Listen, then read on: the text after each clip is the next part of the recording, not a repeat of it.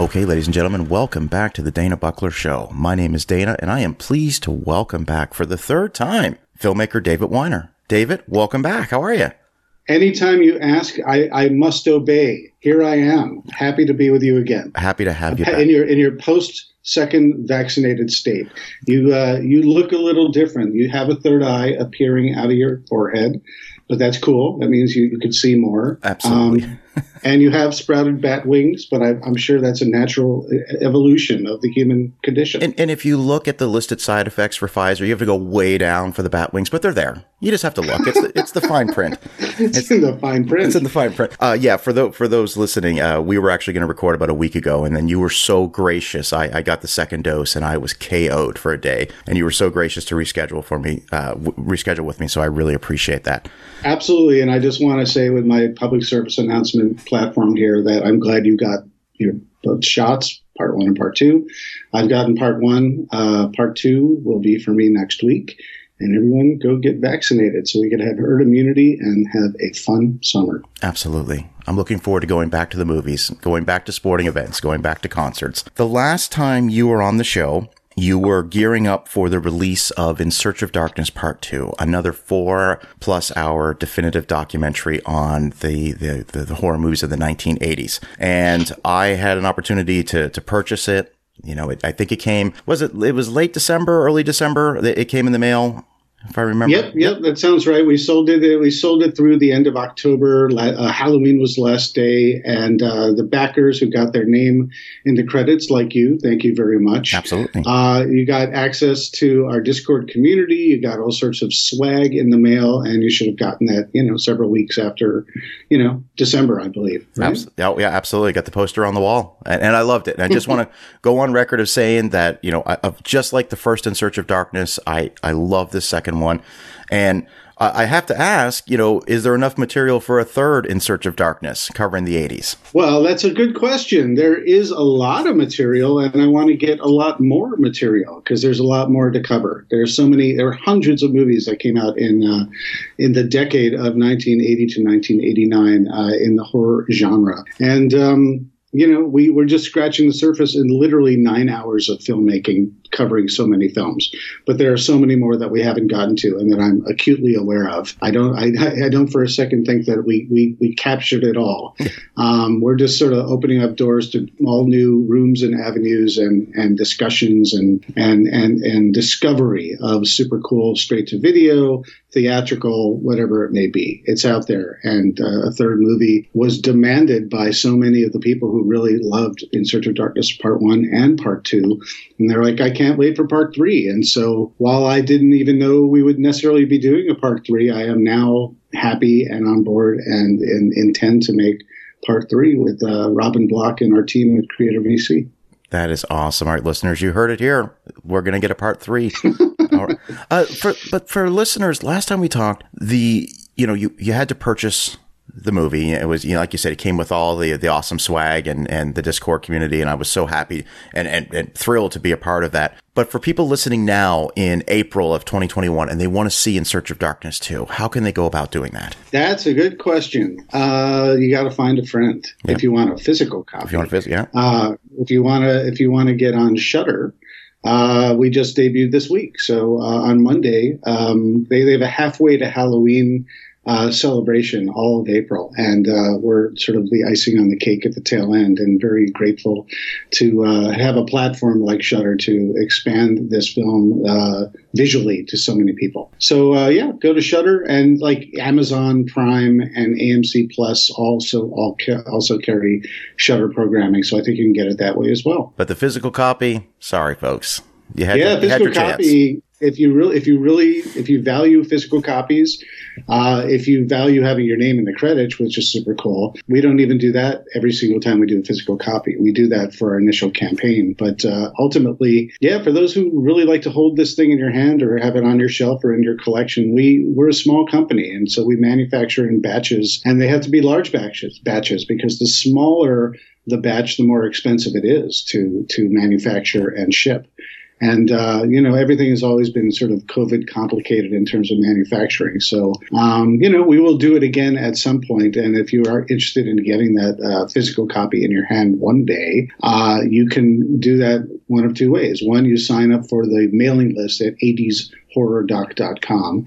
Or two, I do believe that you get a copy with In Search of Tomorrow if you want to add that to your order. Well, we're pre-ordering In Search of Tomorrow, which is an entirely different movie about 80s sci-fi. Exactly. And what a perfect way to segue into the main topic of today's discussion. And that is you're just off, fresh off the heels of In Search of Darkness Part 2. And, one would think that, a film that is that thorough and that sort of just, how do you even know how to describe it? You think that maybe you would take a little time off, maybe just relax a little bit and enjoy the fruits of your labor, if you will, and sit back and maybe just spend 9 hours watching the hard work you put in. But no, not you. I've seen the 9 work of hours I put in over and over and over and over and over. But for you, you're just, you're just keeping the engine going. So Can you talk about In Search of Tomorrow? And we'll just start from the beginning, talk a little bit about the film. What can the audiences expect? In Search of Darkness provided the ultimate template that people have really responded to. 4.5-hour movie that goes structurally from 1980 to 1989, where within each year you go through a nice handful of movies, 5, 7, 10 movies perhaps. And then in between you have a chapter that's larger context topics, whether it's, the special effects, the visual effects, or the heroes, the villains, the pop culture of the time, the music scores, whatever it may be, deep dive subjects. It provides this amazing template for discovery and contemplation and this ultimate love letter to whatever genre or decade you pick. And so after 80s horror, we just thought the natural evolution would be to go to 80s sci-fi movies. And I'm just, I'm not just a horror guy. I love 80s sci-fi. I love 80s horror. I love 80s fantasy. I love 80s comedy. I love 80s drama. I love all sorts of things. But there's something about these genre films that people love to return to over and over and over. And it's the nostalgia that sort of keeps this stuff alive. And people love to sort of revisit them, dissect them, relive a time in their life when these movies really meant something to them and to us. Yeah. How cool is it that I get to do this for sci-fi now? It makes me really happy to be able to do interviews with my heroes. And so what we do is, like we did for In Search of Darkness, we're doing for In Search of Tomorrow. For In Search of Darkness, we got about 50 people in front of the camera, behind the camera, experts, icons, to talk about the genre, talk about their own films, and talk about the films that they love and the topics that they love and are interested in exploring, themes, all sorts of things like that. And In Search of Tomorrow, we have a cast of 75 and counting. And it's a similar spread of types of folks, directors, writers, actors, musicians and composers, experts in the field, everyone from production designers, to editors, special effects artists. It's an embarrassment of riches of talent. And I'm halfway through right now interviewing the cast. And again, like In Search of Darkness Part 2, In Search of Tomorrow, we're navigating the minefield of an indie production during the time of COVID. And we're able to do this all safely. We're all able to do this all in person while, social distancing and masking up. But we're getting great, great, great interviews. And I'm doing a bunch of interviews in my backyard at my house, to keep socially distanced, to keep the crew small, to have a nice airflow going. And wonderful conversation as well. So, gosh, I cannot complain when I have the likes of, Alex Weiner from Bill and Ted, or Bruce Boxleitner from Tron, or Adrienne Barbeau from Escape from New York and Swamp Thing, or, Flash Gordon himself, Sam J. Jones. I mean, all these people, Walter Koenig, Chekhov from Star Trek. All these folks are in my backyard talking to me to get amazing material for you guys for this movie. I mean, that is absolutely incredible. And I probably have about 10 questions that I'm going to fire off over the next little bit here. But I guess I'll just start with some of the simpler questions, I think. Are you working with the same crew that you did for In Search of Darkness? It's definitely the same company. And In Search of Darkness Part 2, it's the same crew. And when I say the crew, it's Aktay Ortabasi, who is the director of photography and cameraman and sound as well, essentially. He's a one-man band. And he came on in Search of Darkness Part 2, and he's been a wonderful team member to get all this material. And and then it's the same group of producers and associate producers and talent. And Samuel Way, my editor, who did In Search of Darkness Part 1 and Part 2. He's on board for In Search of Tomorrow. And of course, this is all under the overseeing eye of Robin Block, the executive producer, whose creative VC is the catalyst for all this stuff. So, David, who gives me, I just have to say, he just gives me a blank canvas and enables me to get this stuff done, and is very happy. We have a wonderful working relationship, and I'm incredibly humbled and happy to have such a, I know I'm being spoiled right now. Yeah. One day I'll look back at this and I'll say, oh my God, I was really spoiled. I already know that. No, then that's awesome. So can you just start giving us, myself and the listeners, some of the names that are on board with this film? Yeah. Oh gosh. Well, it's funny. You think 75 people and then your mind goes blank, sure. Right? But it's just like, I mean, some of the really cool people I have is, Jesse Ventura. I talked to him, so he's in Running Man and he's in Predator. It's like you go sort of like section by section, Aliens. I sat down with Carrie Henn, who played Newt in Aliens. She's such a unique experience, having been a child actor in one of the greatest sci-fi movies ever. And I just spoke to Mark Rolston, who plays Drake, and we have Jeanette Goldstein, who plays Vasquez. Let's see, RoboCop. We've got a couple of super cool folks. We've got RoboCop himself, also known as Buckaroo Banzai, also known as the guy in Leviathan with the flamethrower. Peter Weller is in there. His let's see, Nancy Allen and Kurtwood Smith and Paul Verhoeven, the director. Gosh, Bill and Ted. So I mentioned Alex Winter from Star Trek. Walter Koenig, but we also have Nicholas Meyer, who directed Star Trek II, The Wrath of Khan, one of my all-time favorite movies of the 80s. And he directed Star Trek VI. He wrote Star Trek IV. He also did Time After Time. He also did a TV movie The Day After that many of us experienced and blew our minds and changed the way that we looked at the effects of a nuclear war. We all thought we'd figured, just get obliterated, but it's really not that way. It's a very different experience in reality, and that changed our world in many ways. Anyway, I could just keep on going, on and on and on and on. It's great, Lisa Anthony from Krull. It's one of those things where, and I mentioned this to you the last time we were talking, that I consider myself a horror fan. I don't know horror on the level that certainly, a Heather Wixon knows or something like that, like some of your experts. And what I liked about the two In Search of Darkness films was it introduced me to a number of movies that I basket case, movies that I had never seen before that I sought out, and, it created this wonderful call to action to check these movies out. Now, the opposite could be said for sci-fi, which is very much my wheelhouse. And it's so interesting. Like when you say Jesse Ventura, I'm like, Predator, Running Man. I know, I already know what we're talking about. Like I'm so Aliens is one of my all-time favorite movies, and it's just like my anticipation level was high for the first two films. It is on just even elevated level from the other two films, and that is not a knock on the other two films. I absolutely love them, but I can't wait for this film.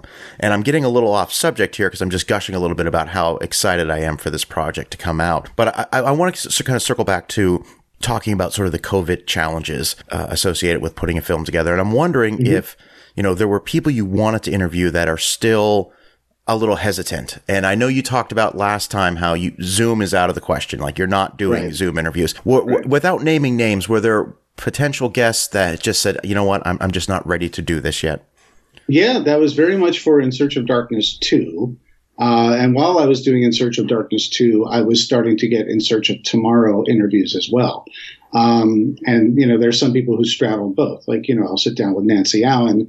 She could talk about her horror work and her sci-fi work. And mind you, when I'm talking to Nancy Allen, just a quick digression, we're not only talking about RoboCop, we're talking about Strange Invaders, we're talking about the Philadelphia Experiment. If I talk to Sarah Douglas, I'm not only talking about, Superman 2, we're talking about Solar Babies, really fun stuff. It's not just sort of one film per person. And so, there are people who still right now who signed on, who are still a little reluctant to get out there. But I must say this last month to month and a half have been wonderful, because it's kind of like Groundhog Day. They're popping their heads out now that the vaccinations are happening. People are getting much more, they're just much more comfortable going out and doing this. And so I've had a very full last month and this month and next month are just packed every single week and weekend. I'm filming somebody, working my way through 75, if not more. Putting the COVID challenges aside, I look at a movie like RoboCop, which is, dare I say, a top 5 film. And just, if I was put Dana's top 5 movies out there, that's a definitive top 5 film. And I look at the cast on that, and it's such a perfect film. And I wonder, David, was there just putting that or interviewing that cast, any challenges or any fun stories to go with getting just the RoboCop cast together? Yeah, well, I have to say, sort of a blanket statement, whenever I'm going out for any of these folks, it's myself and Andrew Hawkins, who's one of the co-producers. He and I are sort of tackling the outreach in terms of getting a lot of the talent. And, it's all by hook and by crook, whether it's a well-crafted letter or getting the right person at the right time on the telephone, or knowing the person who knows a person who knows a person. There's ways to get all these people, or at least get their attention. And it's not always by using their representation. Sometimes it's literally by knowing their, roommates, brothers, sisters, grocery clerk who likes them. And next thing you know, you've got that connection. It's a good question, because I love telling the Kurtwood Smith story. Because Kurtwood Smith, I live in Los Angeles. Kurtwood Smith lives in my neighborhood. And so among all these people, I'm just like, I want Kurtwood Smith, but I'm going to see if I can get him without having to talk to his representation.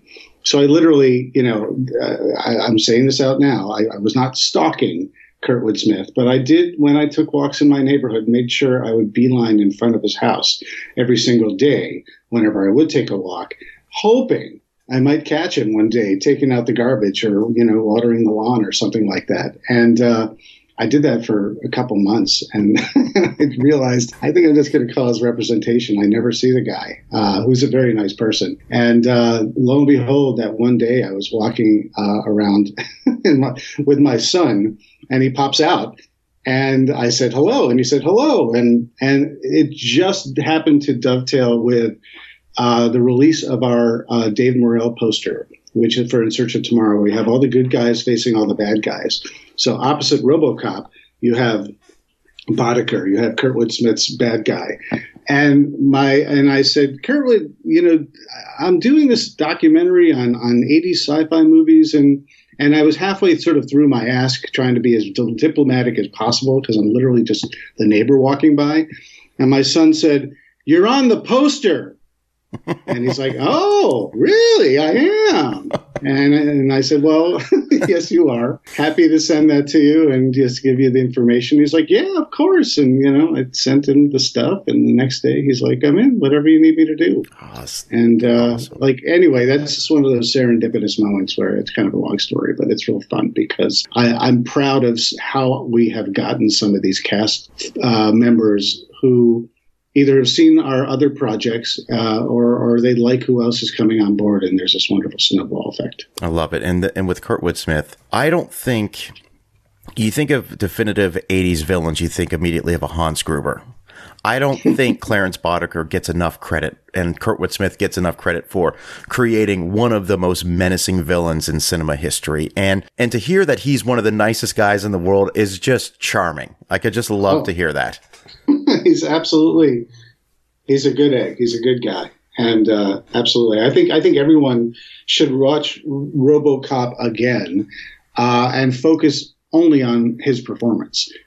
Because it's mesmerizing and it's cocky and confident and it blows everyone away. And, there's a whole sort of umbrella of bad guys who sort of deflect, from him. But if you really zero in on him, even Ronnie Cox, he kind of has to defer to, Boddicker's character. He can't really tell him exactly what to do because, Boddicker suffers no fools. And anyway, it's good stuff. I'm excited to have all these folks talking about their craft and motivations and their other favorite films as well in that era. I know I asked you this the first time we talked about In Search of Darkness, where I said, did you ever have those moments where you're like, I just can't believe I'm sitting here talking to this person? And, you had explained that you've been doing this for a long time and you've interviewed a lot of people, but you still had a couple of those moments. So I guess I'm going to kind of ask the question, but I'll rephrase it a little bit. You're a huge sci-fi fan. Is there a couple things that you learned, a couple things that sort of stood out to you that you've learned along this journey of making In Search of Tomorrow about any particular film that you love? Well, I want to answer the question that you didn't ask, but you sort of asked. And I have to say, one of the best interviews I had was literally on this past Sunday. And that was with Adrienne Barbeau, because I had wanted to I had reached out to her for the first In Search of Darkness, and her representation said that she, we kind of did it back and forth, and it just didn't work out. I'll just leave it at that. But she's a wonderful person, but sometimes the representation, doesn't make it as easy as possible. And then next thing along is her representation was happy to have her in Search of Darkness Part 2, and we planned for it. And our stars just didn't align with the schedule because she had to postpone because of some project and, quarantine. And I mean, it was really COVID related that sort of prevented her from being in that. But she was able to ultimately sit across from me and talk about her career. And, her interview is a very different interview from some of the other folks because a lot of times the approach is different. Some people you could say, well, how'd you feel about this? And talk about the movie, what were the themes? What were the impact? And she's wired in a very different way. She's more in terms of the very personal recollections and anecdotes and just sort of her method, getting through any film. And so I found it to be an incredibly rewarding experience to finally be sitting across from her and to then have a wonderful conversation with her. She's the best. And she looks amazing. She turns 76 this year. Wow. And she looks like she's turning about, she looks 20 years younger. She's great. That is awesome. I didn't answer your question, though, did I? No, real question. But that's okay. That's all right. So do you need to ask the question again? Yeah, rephrase it. What did I learn? No, it was just that, you're a huge fan of sci-fi. And I know you know a lot of these movies inside and out, and you could probably get into 3-hour-long discussions about each one of these films without having any notes. But having said that, David, did you learn anything about a few movies that you love that you didn't know, and you sort of had that aha moment, oh, I didn't realize that? Did any of those experiences happen thus far in the interviews that you've conducted? Well, I'll tell you a kind of a half answer, half sort of proclamation, and that's a lot of these movies, the horror fans they know these movies inside out and they love them for various different reasons. The sci-fi fans are the same way. They love these movies inside out and they love certain things more, certain things less, and have very, very strong opinions. They're all knowledgeable. They all know the nitty gritty. They know the details. We are the people who we get the Blu-ray, the DVD, just for those special features, because in addition to the movie, we want to know as much as we can about the making of these movies. I mean, it goes back to the days of Starlog, where pre-internet days, where we're like, I want to read that interview with John Dykstra to find out how he did the special effects for Star Wars and Battlestar Galactica and so on. Reading Cinefex and finding out how he did Firefox. So to me, my biggest conundrum here is, well, I can't just have people talk about The Empire Strikes Back, because we've all seen it 5,000 times, upside down, backwards, the deleted scenes, the Journal of the Wheels cut, whatever it may be. So how do I crack that, for this audience, including myself, where I get to see this stuff and I know this stuff, but I want to learn something new, or I want a new angle on it or something like that. And that's been the real challenge for some of these movies. I think some of these movies that are lesser known, it's a little easier just to say, well, we did this and we did that, and this is an interesting thing that happened, But for Empire, it's a whole different animal. I got to sit down with Craig Miller, who has been with Lucasfilm from the early days, and he did publicity. He was the official fan club liaison who wrote Bantha tracks that we all read and got in the mail. And it was a small little operation, Lucasfilm, back in the days leading up to Empire, where things got a lot bigger. So he has some unique stories that I don't think anyone else has heard before. That I was so pleased that we sat together and I got to hear some of these stories of whether it's the introduction of Boba Fett or the death of Boba Fett and why Boba Fett died so ignominiously, smashing against Jabba's barge and then getting burped by the Sarlacc pit. There's a reason for that. And he explains what that reason is, because it's what George Lucas told him. And it's what he was able to sort of pass along or not pass along to the fans. That explains a lot of why certain things in Star Wars are maybe not to our satisfaction, or we always kind of scratched our heads about it. So a lot of this has been a learning experience for me about how to best approach some of these topics that we all know so much about, yet we want to hear about it again, but we don't want to just be done with it after 3 or 4 or 5 minutes on a particular movie saying, well, I knew all that, but we also want people to say it's awesome. We want that Chris Farley moment where, Vernon Wells from the Road Warrior says, Road Warrior, that was awesome, wasn't it? We kind of want that too. So it's that balance. Excellent. Before we get into how listeners can get involved and, secure a copy of this, a physical copy of this film, what's your timetable looking like right now? I know you said you're still in the middle of interviews, and I'm not looking for a definitive finish date, because I know it's done when it's done. But in perfect world, under perfect scenario and perfect settings, when would you like to see this project finished? Well, we're aiming to complete it for December. Okay. COVID willing, that's our timetable to get it done. And that's what we're aiming for. And so, I'm going to have a very busy summer, finishing out these interviews and scripting it and starting to edit it, all at the same time, while doing a little bit of pre-production on In Search of Darkness Part 3 as well. And so several plates to spin while we do this. So that's kind of the timetable. I plan to get plenty of sleep and quality family time too. That was going to be my next question. For at least an hour a week. That's exactly it. That's exactly it. I was going to say, how does David Weiner spend quality free time, and how little of it do you have each week? So in a somnambulist state, that's how I spend it. I'm not even there for it. I will tell you on a not on the level that you're at, but I do understand. I do understand about time management, or at least I have an understanding of what time management is. My implementation of it sometimes is not as good as it could be. But that's a story. Well, I'll tell you this.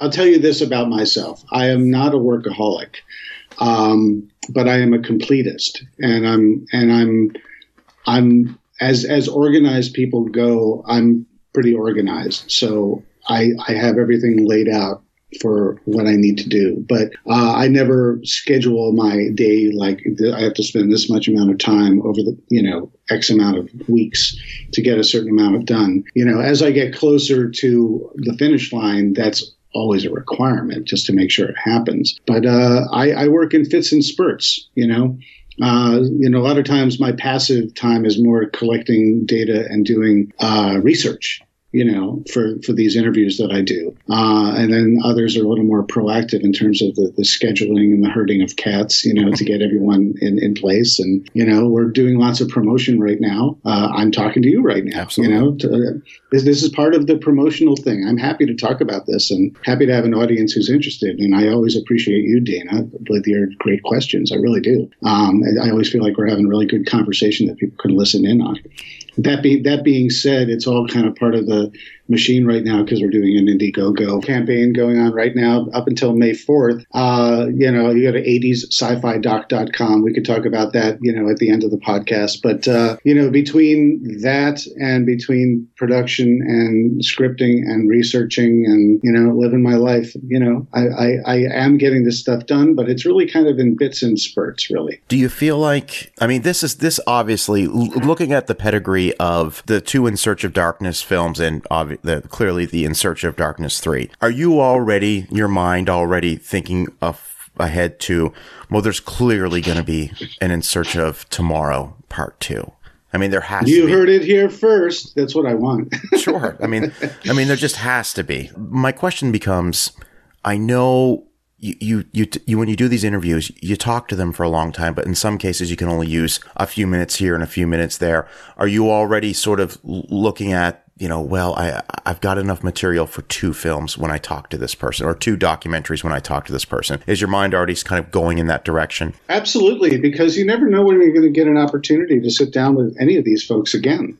Whether they want to or not, you might not just be able to do it. But once when they're sitting down with me for a scheduled event where they're just coming to us to talk about, for this movie, it's a crime not to talk about the other stuff. Like, I don't say, well, I'm only going to cover, with Nancy Allen. I say, well, we're only going to do RoboCop. I'm not sure if we're going to get to Strange Invaders until In Search of Darkness Part 2. I'll just talk to her about that next time. No, that would be a mistake. There's no guarantee that I'll be able to sit down with her again. And if we could sit down and she's totally comfortable sitting for 2 hours, which she did, very graciously, I have all the material I need, So, I already know what's going to make it in part 1 and part 2, ideally. Now, there's no guarantee that we're going to do In Search of Tomorrow Part 2, but we're already thinking about it and planning for it and hoping to do it. And if In Search of Tomorrow is indeed a success and received well, we will by all means do In Search of Tomorrow Part 2. And so, yeah, the answer is absolutely. I had this wonderful sit down with Catherine Mary Stewart. And we talked about Last Starfighter, but we also talked about Night Flyers. We talked about The Apple. If you've ever seen or never seen The Apple, which is sort of a futuristic musical that some people think is awful. Some people think it's the best. I think it's really ridiculously fun. There's World Gone Wild. There's Night of the Comet, of course. The way it's going to ultimately lay out is, I think, In Search of Tomorrow, part 1 will be most of the heavy hitters with, eclectic choices here and there. So it's not all the mainstream stuff, but it'll be like In Search of Darkness, part 1 versus part 2. Part 1 was mostly the mainstream stuff. Part 2 was definitely the deep cuts. And I plan to go the same route with In Search of Tomorrow, with, select eclectic choices in part 1. That's awesome. David, I'm so excited about this project. and I know I've said it about the other ones, and I was, but believe me when I tell you, I'm really, really excited about this one. Before I get into, the Indiegogo campaign, because I want to talk about, the different levels that people can join and what they can get. I'm going to ask you one question about Peter Weller when you chatted with him. Uh-huh. How deep does it go into Buckaroo Banzai? Because that is one of my all-time, I just think that movie is amazing. And the fact that the ending title says, Buckaroo Banzai will return, and it just doesn't right? happen. I'm just wondering, without spoiling He still may return. Okay, right? does that conversation come up at all, or did it come up at all when you were interviewing him? Absolutely. He was more than happy to talk about RoboCop, to talk about Buckaroo Banzai, to talk about Leviathan. I talked to Clancy Brown about Buckaroo as well, because he was he was one of the Hong Kong Cavaliers. But yeah, Peter Weller is he's in a league of his own in terms of interviews. He is Dr. Peter Weller. He is a doctor and not a medical doctor. I'm going to get it wrong, so apologies to Peter Weller, but you could look it up. But he's a professor. And he is very much art, and art history, and I think his PhD is in Roman medieval art or something to that effect. And again, apologies, I just can't remember off the top of my head. But he sits down and an interview with him is he lectures and you listen, and you pop in a question or a topic, and then he goes for another 5 or 10 minutes. And the challenge is to steer it in the way that it could be best used for the movie. But we had wonderful conversations about sci-fi, about film, about art, about history, about politics, about sociology, and about 80s movies that he was in and 80s movies that he loved. And so it was quite the conversation. Outstanding. Well, I appreciate you sharing that little snippet of the interview that you had with him. So, David, I'm asking not only for myself, because clearly I'm going to get involved and I'm going to sign up, but for those listening, believe me when I tell you, you want the physical copy. You want the bundle. You want everything that comes with it, because it's just awesome when that box shows up on my door and I open it up and it's posters and it's a pin that I still wear on my jacket and it's the movie and it's everything.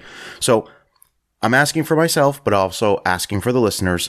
How can I get involved? How can I make sure that I get a copy of this movie in December? Definitely go to 80sci-fi.com, 80s. And that takes you to the Indiegogo right now. And that allows you to look at the various tiers of involvement. And that's everything from, everything is the same. And every time you go to when I say that everything is the same, every level is the same, and then when you get to the next level, it's all the same stuff with one or two more cool things, up to the point where if you want to invest as an associate producer or a regular producer, if you want access to the premiere that we'll have somewhere, ideally in person, when we can all rub elbows and not be worried about it. Yeah. That's all planned, and we all plan to do that. You get access to the Discord community. You get your name in the credits. If you have a podcast, if you want to put, instead of just Dana Buckler, if you want to put the Dana Buckler show in the credits, there's a little promotion for yourself that you could do if you're interested in doing that. You get access to the movie, the digital copies of the movie and the soundtrack, access to the Discord community, which we do, where weekly we do watch parties and Q&As, and it's very non-toxic, supportive, cool collective of like-minded fans sharing their geek goods and talking about their favorite movies. It's just really cool. And in this environment these days in the pandemic, I think, while we all want to get outside and we're all trying to get outside, it's still easier now to just sort of spend a little more time at home now. And so it gives you a nice connectivity to a whole community that's super cool. Just go to 80sci-fi.com and you can check it all out. And like I said, you had access to the previous In Search of Darkness as well, so check that out and see what you can get. 80sci-fi.com. Yep. And there is definitely multiple links for that in this episode's show notes. So I encourage everybody, you can click on the link where you're hearing us talk right now. You can do it right now.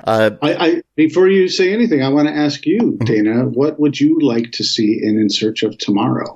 Well, is there a particular movie or actor or concept or approach? I'm all ears. Well, that's that boy.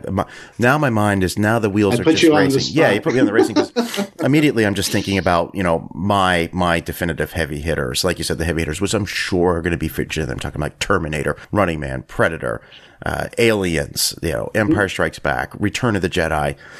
You mentioned The Last Starfighter, which I love that movie, and my favorite scene in that movie, which makes no sense, is when he's just playing the video game and going for the high score, because at that age, we were just getting into video games, and to me, that was the biggest accomplishment. I remember seeing it as a kid. So I'm going to have to defer my answer to another time, because it's too much for one person to just try to focus. Yeah, put my thinking cap on. There's a decade's worth of material, and you get to have one thing. Yeah. It's hard. It's hard to pick. I have to say, with Last Starfighter, we have Alex Rogan himself, Lance Guest, is in our movie. Nick Castle has returned to do another interview to talk about not only directing Last Starfighter, but co-writing Escape from New York with John Carpenter. That's super cool. I didn't know that Nick Castle is in Escape from New York in a bit part in a particular scene. I don't know if anyone knows that. I did not know that. So interesting. And of course, Escape from New York, we got Adrienne Barbeau. So she was in there as well. So you got John Carpenter, you got Adrienne Barbeau, you got Nick Castle, and like I said, we're still trying to get more cast members. No promises, but we're aiming high. So who knows who else we can get for this movie. But we definitely are aiming for A-list caliber, and we'll see what we can do before the movie comes out. I wonder, does the movie Enemy Mine make it into this film? It has to. It has to. Doesn't it? Right? That's Dennis Quaid, Louis Gossett Jr. and right. Wolfgang Peterson directed it. Absolutely. There's a movie that just blew me away as a kid, and I rewatched it about a year ago, and I was like, oh no, this still holds up. This is a phenomenal film with a hell of a message to it. So right, absolutely. So and a Pepsi can on a distant planet as garbage. So a little creative product placement there. Oh, very creative. Yes, that was the moment he knew he was free, or he knew he knew he was going to be saved. He found a Pepsi can. Exactly. Pepsi saves the next generation. I love it. So, David, I appreciate you coming on the show, but before we wrap things up, like I always want to do, I just want to kind of sort of gauge what it is you're watching right now, what's on your radar, what's moving your needle as far as programming, be it on the streaming or a movie you've seen recently, or any television series, anything catching your eye right now? Well, it's a tougher answer for me because I am living and breathing 80s sci-fi right now, because that's my bread and butter I'm talking to a variety of folks. And so I do the deep dive. I want to make sure I know I've seen this stuff and it's fresh in my mind. I mean, even Flash Gordon, I've seen that. I can't even tell you how many times I've seen that, but I watched it again the night before. I sat down with Sam J. Jones, and I saw new things that I hadn't even noticed before, So sometimes you can't just say, well, I've seen it many times, I know it inside out. Sometimes when you're looking at it from the perspective of, I'm going to talk to this person, so I'm going to focus on their point of view of what it was like to be shooting it, sometimes you see brand new things. But to answer your question, because I always like to answer the question I'm asked, is I really enjoyed watching Mortal Kombat that just came on HBO. I am not a Mortal Kombat fan. I appreciate it. I like it, but I'm not nuts for it. I just was like, I need a palate cleanser. I just need a no-brainer. And I found it to be incredibly clever and fun and snarky and way over the top with its blood and gore, which is exactly what we really, really wanted. And so I was shocked in the best way possible seeing some of those deaths. Yeah. That were very much video game deaths when you think about it. But, the pendulum swings. And I also just watched the last season of The Crown. And I thought that was, just exquisite. It was really well done. A friend of mine took me to task saying, David, I can't believe you're, because I recommended it. He's like, Charles and Diana, The Crown, are you kidding me? Should I send you, a subscription to the National Enquirer? I've lost you.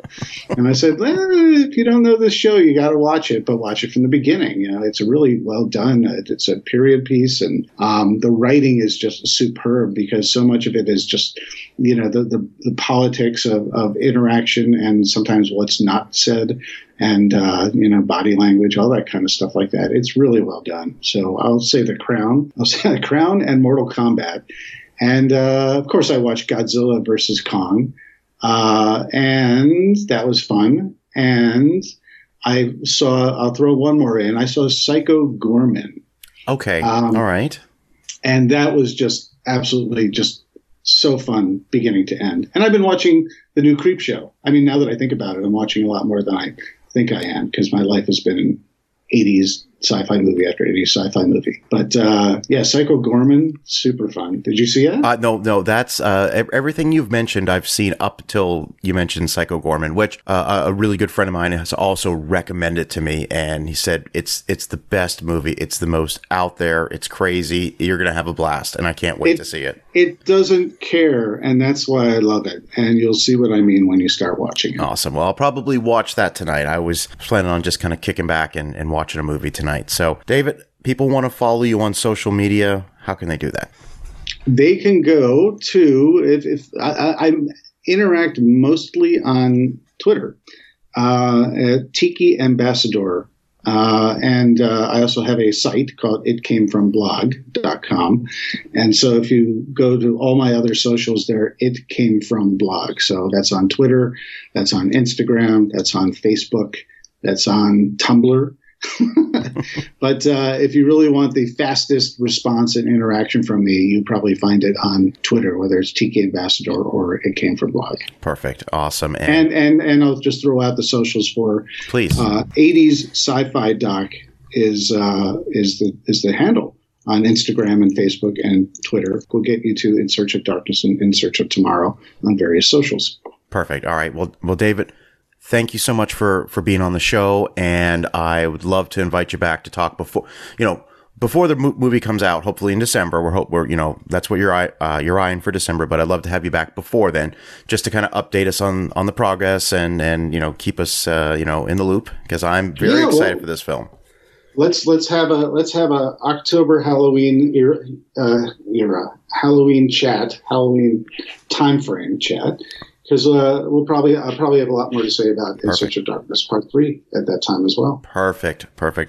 All right. Once again, thank you for joining me on the show. It's always amazing to talk to you, and I love everything you've done so far, and I look forward to what's to come. So, David, thank you. You rock. Thank you so much, Dana. Always a pleasure. Always. Thank you. And my name is Dana Buckler, and thank you so much for listening.